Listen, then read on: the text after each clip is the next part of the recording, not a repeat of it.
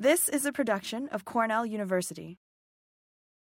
Yeah, thanks everyone for tuning in again to the Cornell Turf Show. This is episode 4, season 4. Today we're going to have a nice, lively lawn and landscape conversation. Dr. Cale Bigelow is a professor of horticulture at, I don't know, Cale, do I want to say the university yet? You had a rough time in the NCAA tournament. Maybe we'll just call it a university in Indiana, but we don't want to attract much more attention. At an elite Big Ten university. That's Elite the best Big way. Ten university, yeah. I picked them to win, Cale. Just so you know, I picked them to win. Yeah, sometimes things don't. That's why they play the games, right? So, well, we won't talk too much more about sports. We're going to be talking a lot about grass today. Yeah. But I'll bring in my co-host as always, Frank Rossi. Frank, we're sort of getting to the growing season here. Maybe we're going to see a little pause here up in the Northeast, but interested to see what you're thinking of the growing season so far and things you're seeing out there these days. Okay. All right, Carl, you got me? Yep. You got me? See the slides? Mm-hmm. All right, good. Cal, thanks for joining us. Everybody, thanks for listening. Thanks for watching. We're back at it. The fastest 30 minutes. It was actually one of the highlights of this time of year. We're going to have a little disruption, I think, in the next couple of weeks in some way, shape, or form, because everybody's life seems to be back to normal, Cal. People are traveling. It's hard to get people around at this time of day. It was really easy when we were all locked up, right, Carl? But not so much.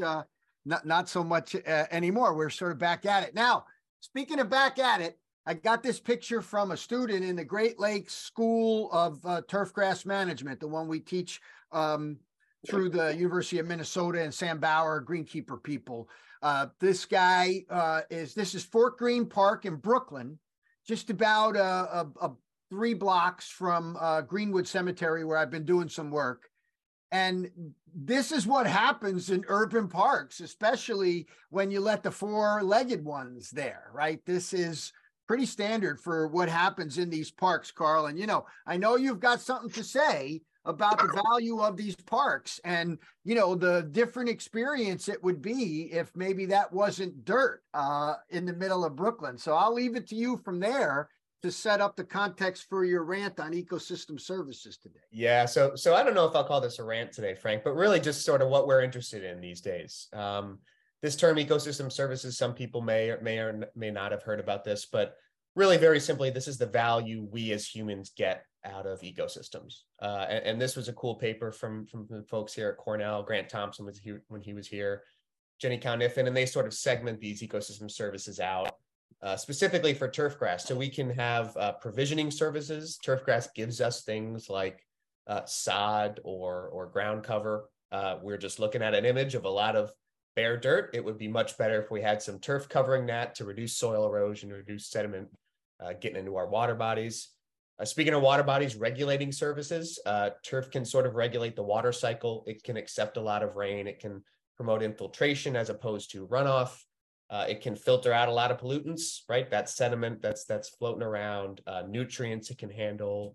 So that's a value we as humans get out of turf. And then cultural services, really sort of the traditional way we think about valuation in turf. The Great American Lawn, Levittown, the origin story, it looks really good.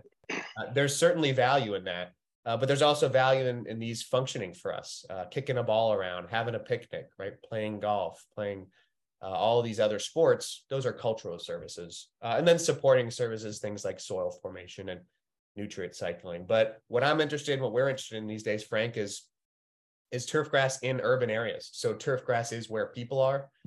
You can see a little image here for those watching of fractional turfgrass area in the United States, and it's centralized in metropolitan areas. Maybe that's a little bit counterintuitive, but there's a lot of turf where people are. Almost 9 out of 10 people now are living in urban areas in the United States. So it's pretty important. It is where people are. We can have some valuation there, specifically in New York. Our turfgrass survey from 2003 is pretty dated, but said we had about 11% of our land cover in New York as turfgrass. So there's a lot of turf. It is where people are.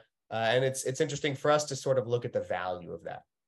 So when you look at some regulating services, specifically the stormwater and runoff component, turfgrass as a filter, as opposed to impermeable surface. So if you build a parking lot as opposed to having a park or an athletic field, you're going to have to build all the pipes to handle all that runoff, right? That water's got to go somewhere. We got to handle that. We got to maintain those pipes. So there's studies that have looked at this and have tried to do that cost benefit analysis. And they say, hey, these urban green spaces, these turfgrass areas, they're worth, at the low estimate, $1,300 to $8,000 per acre per year in that sort of stormwater control, runoff control. That's a lot of money when you start adding that up over, 20-acre parks, 150-acre golf courses, right? So there's some value in there that maybe we don't realize. Provisioning, right? Giving us other value, home value, right? For every dollar you invest in your home landscape, you get about $1.35 back. There's some ROI there. Also, if you live near an urban green space, that same house is worth more than if you live further away. And then there's these other things that are really hard to value. Things like when you live near a quality urban green space, you have more improved physical and mental health. For adolescents and kids, that's huge, living near urban green space, removing stress, social cohesion, all, COVID really sort of magnified that value. So we get a lot of these things from turfgrass. But maybe here's why I rant today, Frank, is we have to manage these areas well to extract that value, right? So here's a great image from Ignatieva and the Australian group looking at urban lawns. On the left side of the screen, you see all that ecosystem service value, carbon sequestration, cooling and mitigation of the heat island effect, regulating the water cycle. Hey, that's great. We like that. But on the left side, we say, hey, if we manage these areas poorly, maybe we're overusing resources or underusing resources, we can create ecosystem disservices, right? If we've got a sparse, weedy lawn and we're kicking up dust mowing in the summer, right, there's air pollution. If we're overusing fertilizers or pesticides, right, there's chance of leakage out into the water bodies, right? Supporting biodiversity, if we put too much into the system, maybe we're sort of creating a more homogeneous, soil microbe population, and that's maybe not good. So really, it depends on how we manage these areas, and we really have to be thoughtful to maximize this positive end of the equation and minimize the negative end. What do you think, Cale? I think it's all good stuff personally. I think the third one down there, regulating air quality, you've probably seen it. I've certainly seen it. These robotic mowers, right? So suddenly that thing that's on the right-hand side maybe is not as big an issue, in the future, because I genuinely think that these robotic mowers, these electric mowers are certainly gonna provide some help there, and that's gonna reduce some of those greenhouse gases. So, but yeah. Yeah, there's no question about that. If you look at some of the things on the right that are disservices, a few of them come from just burning fuel to mow. And that is the thing, Carl, you're exactly right. All the good intentions to have parks with grass for people to use because it's culturally a part of our society. And all we do is mow it. It doesn't look so good sometimes when we don't care for it as much as we could. All right. I'm really glad. And now I just add one more thing.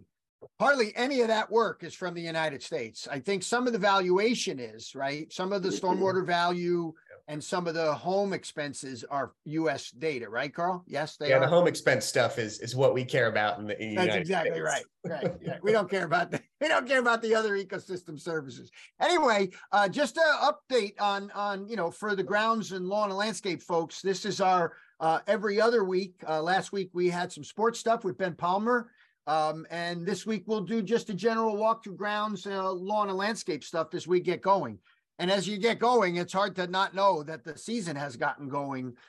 This is a picture of forsythia blooming in Riverhead out on the eastern end of Long Island, February 22nd this year. So this is a really a profound effect, but also, Carl, a manifestation, a bit of urbanization, right? You got a lot of buildings. Even though Riverhead is a little more rural, there's still a fair amount of pavement out there. Now, looking at heat accumulation, just draw everybody's attention to the forecast website, the turfgrass weather website we've managed now since 2004. We've got some changes to it.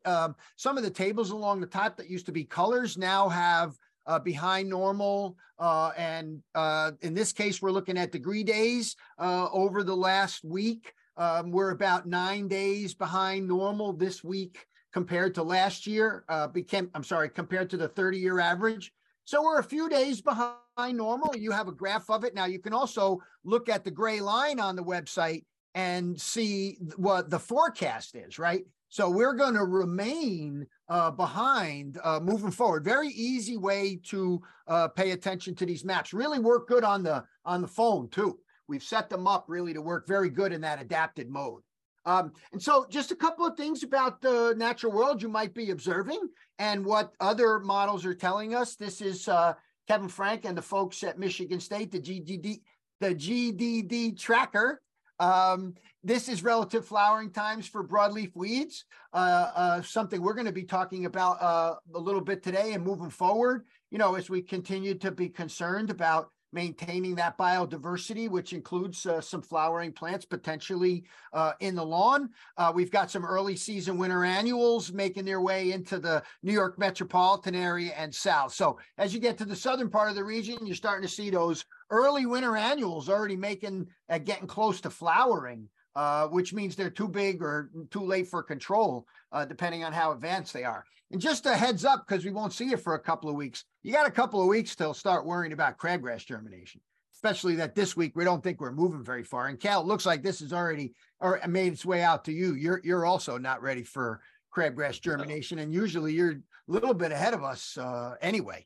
So we have some maps on here for broadleaf weed control. Some of this research, I think, actually happened at Purdue many years ago when Riker and Throssell were there. This is the early season 2,4-D model for dandelion control using either an amine or an ester formulation. And again, you can see we're not going anywhere. You don't have to worry about getting a sprayer out and doing spot spraying or anything yet. If you have to make applications in the spring, we all know this isn't the preferred time to make those applications, but if you do, at least a little bit of data to guide you. Soils are still pretty cool, right? We've noticed this. They were in the 50s a couple of weeks ago, and now, you know, into the 30s and 40s again here in the Northeast, low, you know, mid 40s at best, even in the metropolitan areas where some heat islands can occur. Some other interesting things going on at the forecast website, the way we're depicting some of the water rainfall events that are happening. We're building a lawn watering tool. Carl's building a lawn watering tool to improve our use of irrigation, have maybe some data-driven approaches to irrigating the landscape in particular. And you can see, we're expecting we've had about a half an inch of rainfall. You can see where we are relative to normal. We were dry getting in the springtime here, particularly up where we are. And now it's getting a little bit above normal, but nowhere near the moisture we were getting in 2022. So interesting to see, very easy to look at. Again, looks really good on a phone, very easy to decipher when you're trying to figure out rainfall amounts. And we're expecting normal temps through the next week, which is in the 30s and 40s. So most people will not be accumulating, unless you're to the very far south of the region, a lot of growing degree days. Now, there is a disparity in the region. I think the southern part of the region is much more advanced than we are north of New York City. So there's a real demarcation there. We heard from Rich Buckley yesterday that as soon as the rainfall's coming, it's on. Things are growing. Things are popping down in central and certainly southern New Jersey and beyond. And we're expecting adequate rainfall, right? So this won't be limiting in any particular way. So, you could expect things not to move very much, but also not to be limited by rainfall. Now, as we start to talk about grounds management, right? Large scale grounds management, this probably could have been done better, maybe with an applicator that actually disperse the material. This is a late season fertilizer application from a hotel room, looking down on it. So a very interesting depiction of poor spring fertilization. So I do admire the fact they went two directions though, Frank. I know you have to admire that. They did two directions. For those of you watching on News Channel 10 here, you could see that checkered pattern. Cal is exactly right. So I decided to ask the machine, Cal, what we should do about spring fertilization. Seeing as I want to see if you and me and Carl are as smart as the machine. So I typed in the question, should I fertilize my lawn this spring? And the machine says the decision to fertilize your lawn in the spring depends on a few factors. That's very nice. Grass type, climate, condition of your lawn. So it's a good time. They say it's a good idea to fertilize your lawn in the spring to encourage healthy growth, help it recover from winter damage. However, don't avoid Over-fertilizing, excessive growth may require frequent mowing, increased risk of disease. Hell, they're not going to need us anymore, brother. We've done this already. So now I don't know if I should fertilize. It might be helpful to have a soil test. I don't know if I want to fertilize, what type of fertilizers, but it's generally safe to fertilize in the spring. Just be sure to avoid not over-fertilizing. So I'm trying to set you up here, Cale. So Carl and I, mostly Carl, have worked with the Upper Susquehanna and Chemung watersheds to develop these urban nutrient management plan guidelines. And we were acknowledged. I just put it up there, Carl. You got acknowledged there in the publication. And we've decided to start to look at fertilizing the land that's turf grass as high traffic, generally just mature turf that's mostly low traffic, and newly established turf. And then within the first two types, we separated it out by soil type, sand-based and native soils, high traffic or low traffic. And we've given some guidance on, amounts allowed in a single application. Some of this is guided by Marty's and Doug's research. And then maximum annual amounts here for the watershed that we think you'd ever use, even on a sand-based system that receives some high traffic, right? So we then said, well, how do you know what you're doing here? So, and how do you know how you should fertilize based on your high traffic sand-based systems? You have a high priority, a medium priority, a low level of priority. What should you be paying attention to? What should you be doing relative to the kind of turf you have? Again, sand-based, high traffic, low traffic, native soil, and then the differentiation for the newly established turf, right? You're newly establishing, but it's a low, it's very medium level priority. It's not a big priority. And then the big button here at the bottom, right, Carl, is if the turf's doing well, don't fertilize it. And Dan Scheid here and I were yakking the other night over a beer, and we've gone from 3 fertilizations and 2 weed controls a year to 1 fertilizer and 1 weed control a year. So we've already on the campus here begun to make some big strides in reducing this usage. Now, Cale, you presented this at the international meeting on clover, and you had this great chart here.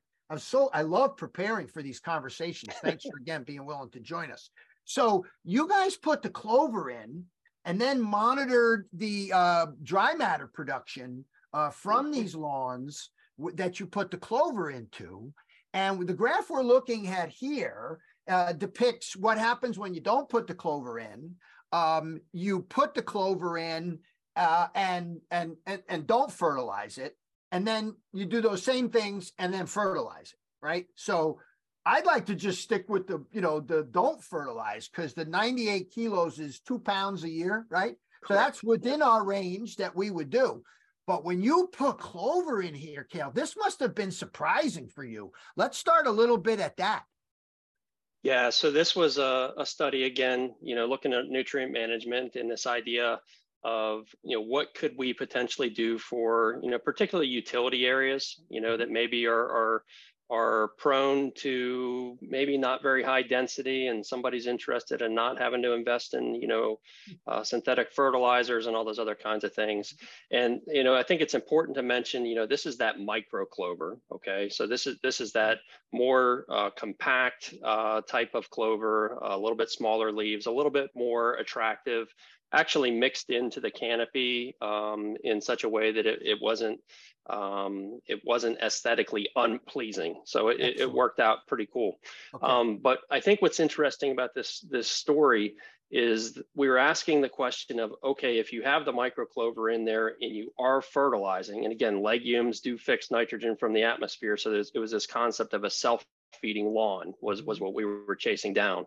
Mm-hmm. Is if you suddenly had, say, a lawn care company or you yourself started to add granular fertilizers, would that start to negate the effects of the clover over time? Mm-hmm. And as you look at this graph, the clover plus the nitrogen, certainly you can see that top line on the left. Yep. I mean, you got a lot of growth there. The other thing about clover is a very, I'm going to use a very technical term here, a really juicy plant. It's really juicy in the sense that, you know, if you get a lot of clippings, those clippings, there's just a lot of water in there and you get a lot of material on the surface. So what we were actually doing, my graduate student at the time, Gabe, is I was like, you know, this is not going to be fun, but you're going to do it, is he would go out there, he would mow, and then we would get his biomass measurements. He would dry those down, and then we actually would grind the clippings and return them back to the surface in order to make sure that we were getting everything back into the canopy. But it wasn't a crazy amount of plots, but it was, I really wanted this data. And I think obviously it's a hit with you. So that's a good thing. Well, I can tell you, thank you, Cale. I'm telling you, thanks for doing this. And Carl, I know we got a nugget here from Cale today, because we were just talking about, we have a growth model Carl's developed and been working on. We're going to include it in some of these digital tools that we're developing here. And I think that particular nugget is interesting. Now, Cale, so there's two things. One is, it looks like the second year was a real amplified effect. The slope of the line is more dramatic. Was there something about the growing season that forced it to surge like that?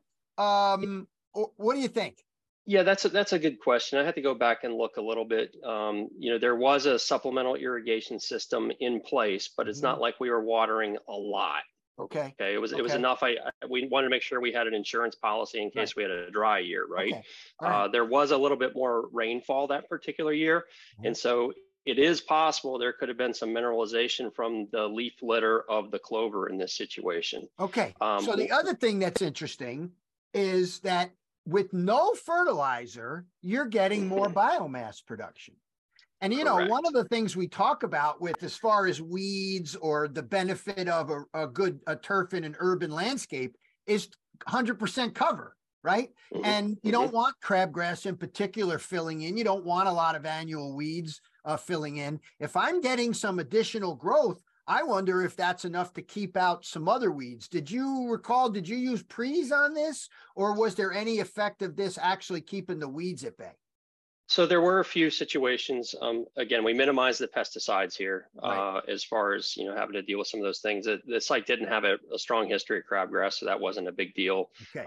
You know, the clover that was there, you know, over time, like the third year, I think if you were to make this work, is you would still need to do some interseeding or overseeding of the clover, because there were times that it started to become a little bit patchy. Okay. Frank, I think the other thing that's interesting is the second line there. Yeah. If we were to get crazy and look at, you know, the actual slopes of those lines, the grass clover no nitrogen lines actually look like they're fairly similar in terms of their sort of slow and steady growth over the period of the of the study. But to your point, where you're putting in the nitrogen, that really jacked things up. And again, that would result in excess mowing. So I think our moves towards these sustainable lawns from a nutritional standpoint, if people are willing to, you know, think outside the box, there's some potential there. Yeah, perfect. Okay. So the other thing the machine said was that grass type mattered.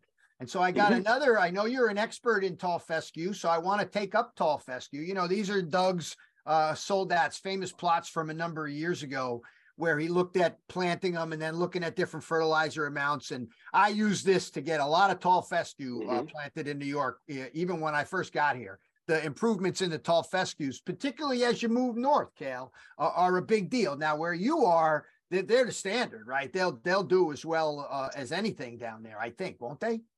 Particularly on these new subdivision soils, right? Yeah. And so that's where I get a little bit, you know, these newer subdivisions where, you know, they're coming in and they're just packing houses in and they're scraping soil off. Is, you know, when I talk about Kentucky bluegrass and you look at the textbook definition, it prefers moist, fertile, well-drained soils, that's right?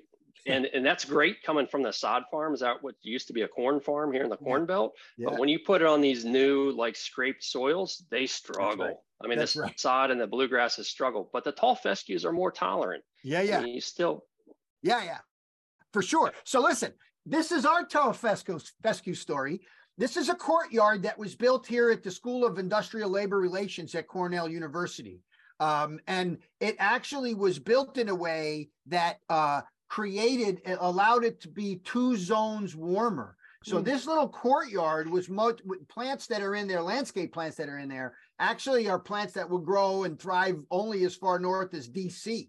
So we have a really nice experiment here in the middle. So we, you know, we did exactly what you said. They scraped it off and then they mixed in some compost, right? Look at the mess of the soil that they created here. But the landscape plants get treated like gold. The grass, not so much. So eventually we got a beautiful turf type tall fescue sod, a 90% tall fescue, 10% Kentucky bluegrass sod that one of our alum provided. And you can see when you got it in there and that landscape is happening, it's just as good as it gets, right? So let's look at it after the first winter, Cale. Woo! Lot of snow mold came in. I think we found out how much bluegrass we had because the tall fescue out of the gate struggled a little bit, but so did the bluegrass. So did some of the bluegrass in this particular year. But because of where this was at, it started to, we didn't do anything. This is just recovery. Within a month or so, I picked up your, I had this habit a while ago. I wish I would have put the dates on it when I did it, but we're talking about a month's time here. And then June comes and we have the tents and the chairs for graduation. And you can see it's by the fall, it's doing pretty good. And you know, it actually has been doing really well now, year on year.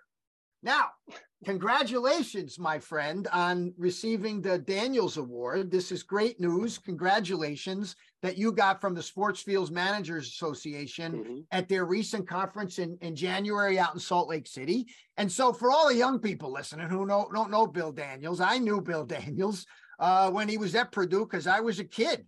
And he spoke at conferences I used to go to.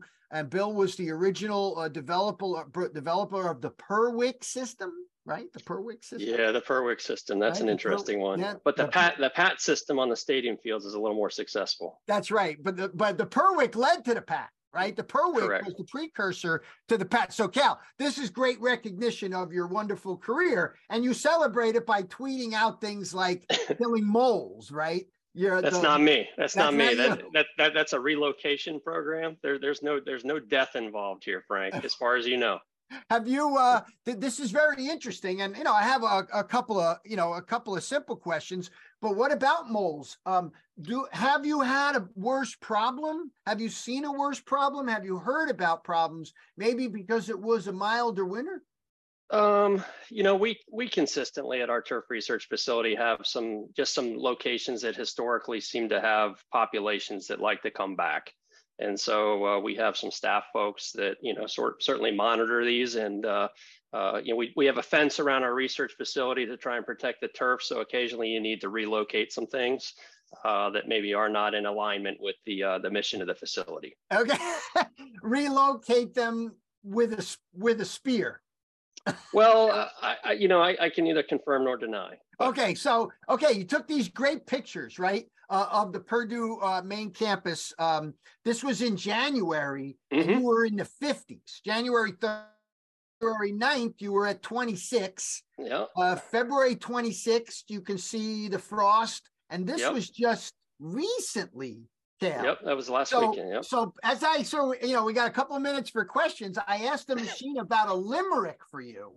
Please give me a limerick about Cale Bigelow at Purdue. And it says, at Purdue, funny. There's a professor named Cale whose expertise in turf is beyond the pale. He studies grasses galore from fairways to lawn decor. Cale Bigelow's the turf expert without fail. How about that, Cale? Wow. That's I am honored. I am honored. All right, so listen, you're not done yet. How do you like tall fescue?